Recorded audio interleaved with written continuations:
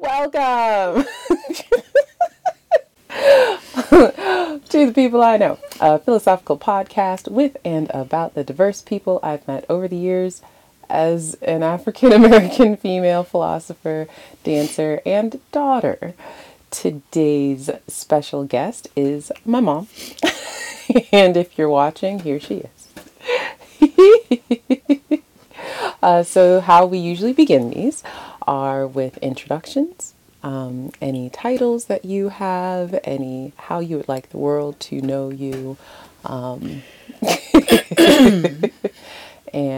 usually it's how we met, but we met in Germany at about 7:07 one Thursday morning in September. I thought it was a Wednesday.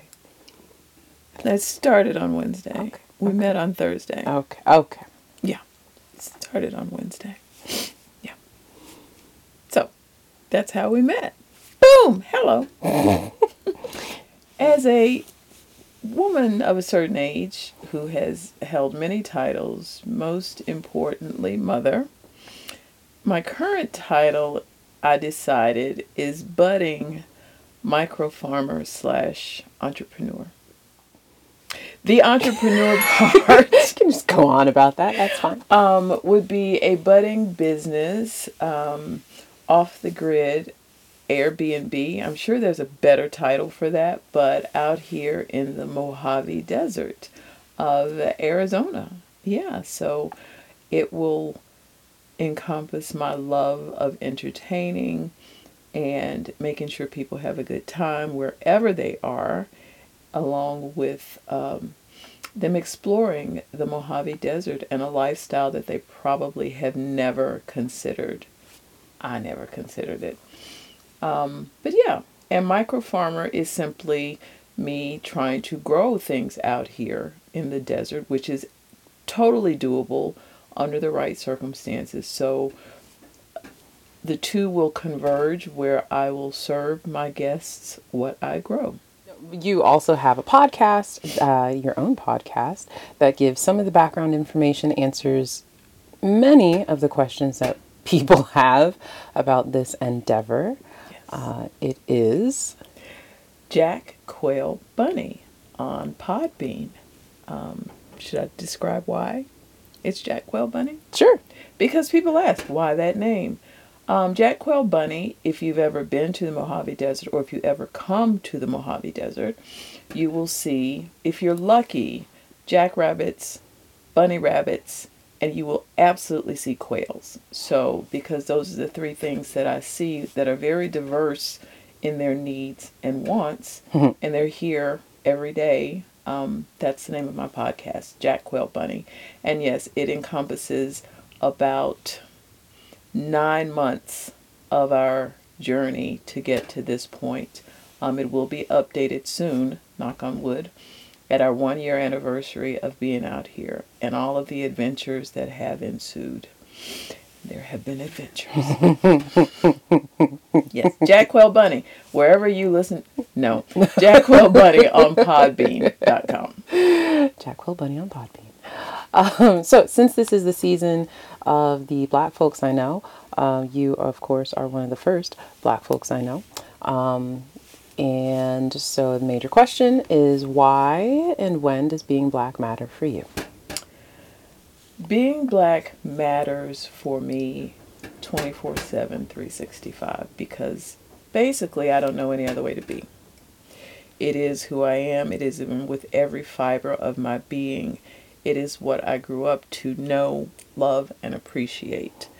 And I'm sure that this is probably, it may sound very trite, but it's true. I don't know how to be a white man. Wouldn't want to be. No offense. I don't know how to be an Asian woman. No offense.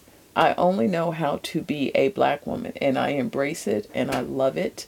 It is important because, not even because of where we are right now in this world, but I'm a baby of the 60s. So, Black Power, afros, the whole thing, Soul Train, the whole, whatever was about blackness, I embraced, and I have brought it forward with me. When or why does being black matter less, or is it less relevant?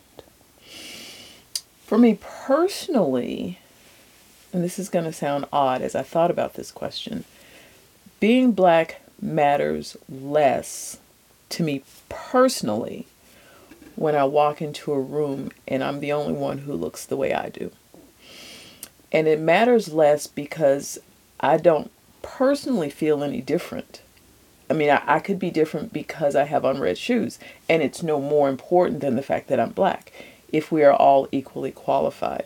And so I was raised to believe that you are just as good as anybody else. Your blackness is a non-event for the most part. However, unfortunately, people will see my blackness first. So it's not to other people less important. But for me, it is less important when I don't see anybody else who looks like me. It's interesting. The a response to that has been kind of the opposite. Of like, if I am in a room of other black people, then it matters less. Then I can focus on it less. But if I walk in a room and I'm the only like brown skin person, then it somehow ends up being more relevant. But for me, and I was not raised that way. I was just raised to everybody's is on the same footing until somebody steps off.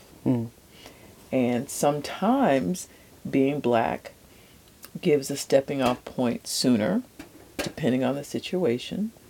Sometimes being black gives a stepping off point much, much, much, much, much later, depending on the situation. I.e., people might naturally assume, well, if it's a sporting event, then, being black is... No. It just depends on your experience.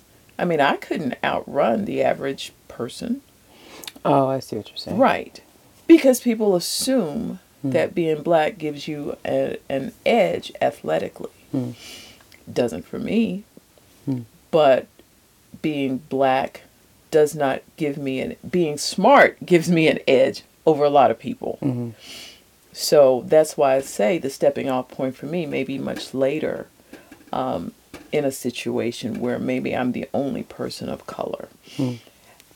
What I think, again, by being black is much less relevant is that, and this may not come out the way it is in my brain, is that in being black or being a minority in a majority society, we sort of take on everybody's stuff in order to survive.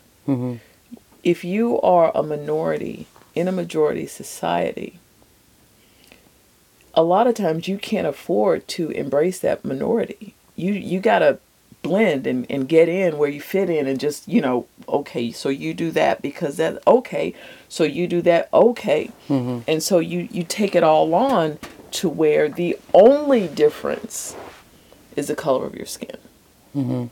So for me, if that is the only difference, it's irrelevant. Because this person may have a tan.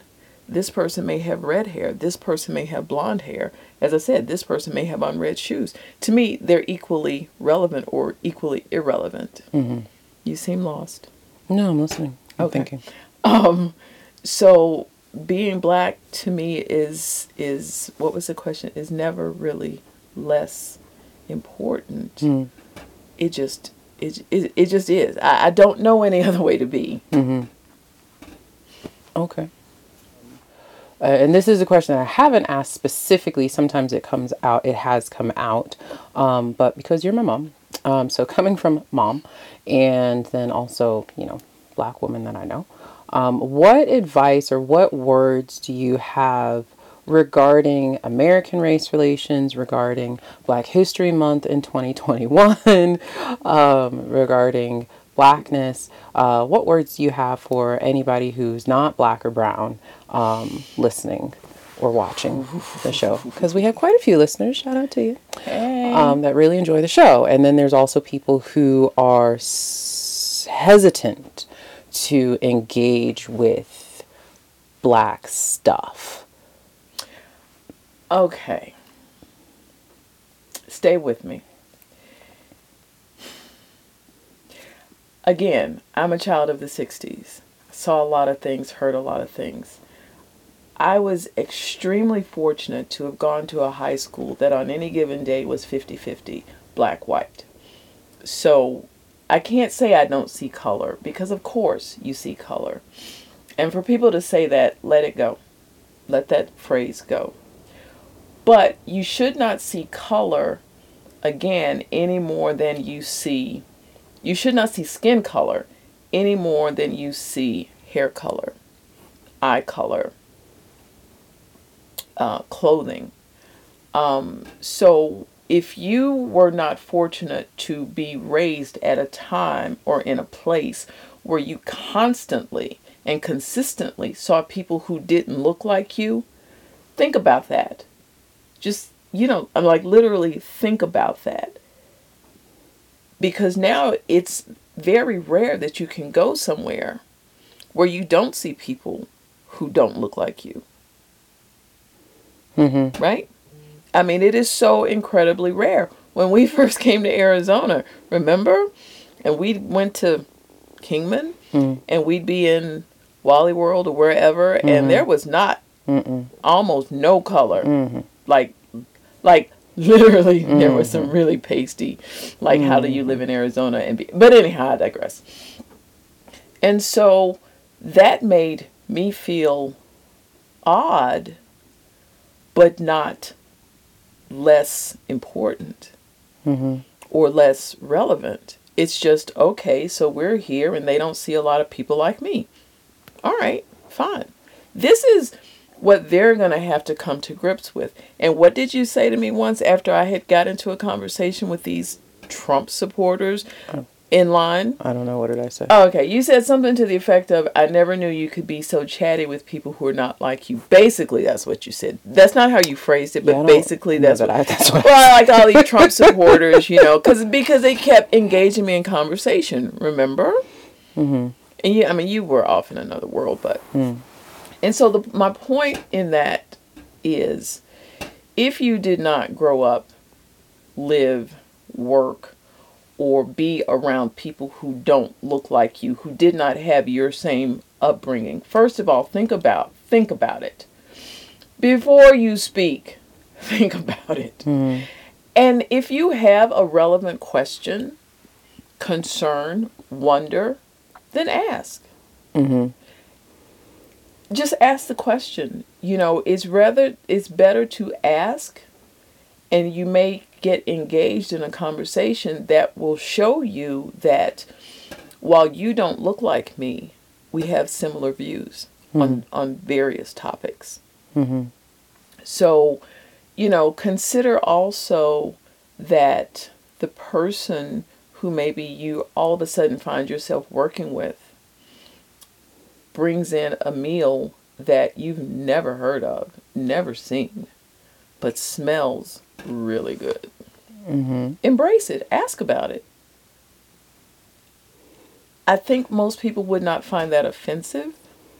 Mm-hmm. Just, but think about your questions and how you phrase them based on the thought that, okay, I didn't grow up with you, so I can't say your meal looks like something that would be served in a trailer park. Okay. Which may be considered by some offensive. Right. But if you grew up in a trailer park, it wouldn't be offensive. Mm-hmm. So, so you asked what advice or what phrase would I give to people? Yeah, just what words. What words? Just be honest and question it. Question things that you don't understand. Mm-hmm. Not from a perspective of like you're coming at them like whatever it is wrong. Mm-hmm. It's just something you haven't experienced. Mm-hmm. So it doesn't make it wrong or right. Mm-hmm. You just haven't experienced it. Yeah. Like when people say, well, how come all of you are out here protesting because this man died at the police custody? instead of, something more positive and not as much putting the blame on people for protesting. Because so asking an actual question. Exactly. Like, why are you all here protesting the fact that this man died? Right. Mm-hmm. So ask questions. Ask actual questions. Ask genuine questions, not rhetorical questions, not leading questions. Without condescension. Not condescending questions. So something that has been verbalized as of late, especially with Black folks, is that, like, we're tired of answering your questions. Yeah, so there's some legitimacy to that. Mm-hmm, if you can Google it, then maybe don't ask your Black friends these questions. But, I was just speaking with somebody this week who was saying, well, it might be that you or I or whoever is being reached out to online, we are their safe space. Like, for whatever reason, these people trust us and trust our opinions and trust having conversations with us. So, like, how does somebody find kind of a middle ground there without stepping on toes? Okay, that's a perfect example. Let's say, for example, your non-Black friend admires cornrows, braids. And so they Google, how do you braid hair? Okay? And so they still aren't satisfied, or they so admire it, or they're thinking about going to the islands and they want to know, is this going to ruin my hair? Or one of the litany of questions that they may have. Then they come to you. Lead it off with, so I'm thinking about going to the islands and I want to get my hair braided. Now, I Googled how that works, but okay, so give me the real down low on it. How, what I'm saying is, so show that you have some knowledge, some general interest, but you want more details from someone who knows, or should know, or may know. Do a little bit of work and then ask. Exactly. A question. Right. So it might come off still, however it might come off, but put in a little bit of effort. Yeah. Which isn't any different than if you're in somebody else's country and you're expected to at least be able to say hello, thank you, and goodbye, and, like, where's the bathroom in their language. And how much. And so people in other countries who speak other languages will at least respect that you have made an effort. Exactly. Even if it's a butchered effort, you've made an effort, put in a little bit of work on your part, and then willing to give more. Right. Now, granted, some things are going to come up just like out of the blue that you see, and you're like, why do they do that? And so instead of assuming, okay, and maybe I'm wrong here, instead of assuming that your Black friend knows everything about Blackness that happens in the world, why not say, as you would of anybody else, about anybody else, do you understand why they do that? Because I don't. Like a guy with a jackhammer that rested on his belly. And I've always wondered, well, if they're jackhammering on their belly, shouldn't their belly be flatter? I mean, that's a really simple, silly example. But I wouldn't go to a construction guy and say, why isn't his belly small if he's jackhammering all day? Even though that would be what I would wonder. Right. So just don't assume that your one Black friend or your one Black coworker knows all of the Blackness in the world, because all of us don't know everything about everything in the world. Right. Final official question is on critical thinking, and how and why, in your experience, it, I don't want to say relevant, but that's what the series is touching on. How we can use it, why we need it, why it's important, any differences you see with years ago, or where we are now. I have to say that I never even heard the term critical thinking until you went to college. Hmm. And then when I explored it, I thought, well, basically, this is common sense. Hmm. And this is just, again, finding out, researching. What it's hard for me to discuss critical thinking because it seems like common sense. It seems like you sort of deduce things. Okay, there's a flame on the stove.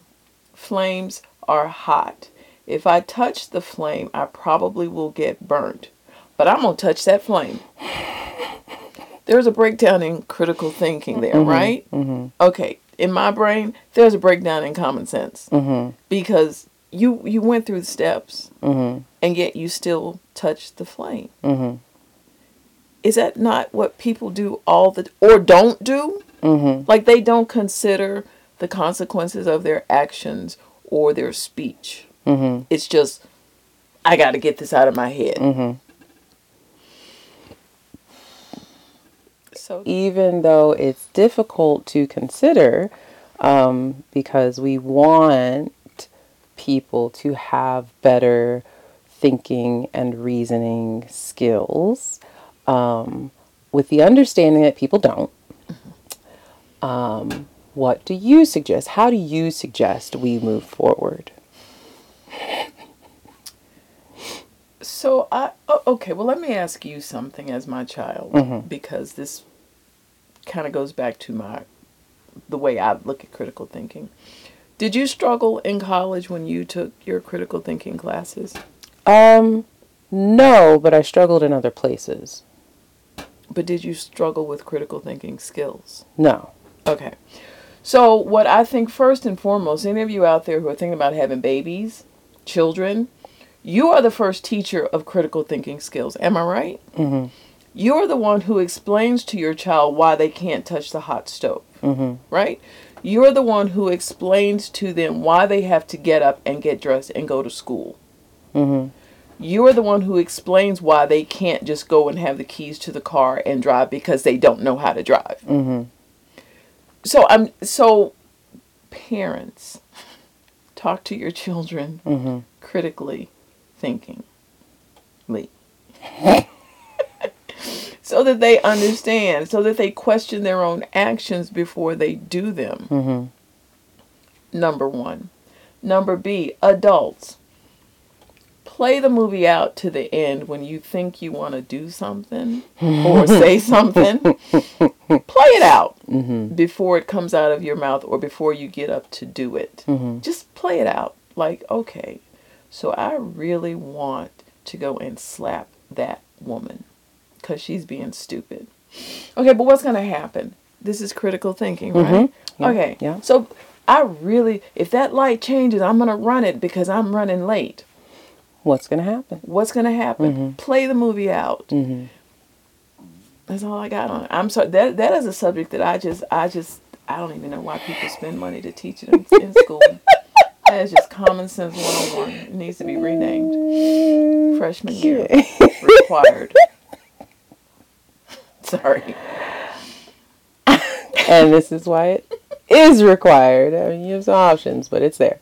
Okay then. So since we're not doing existential dilemmas, Please no. I exist. I'm here. Do you have any other words for the world while you have this space?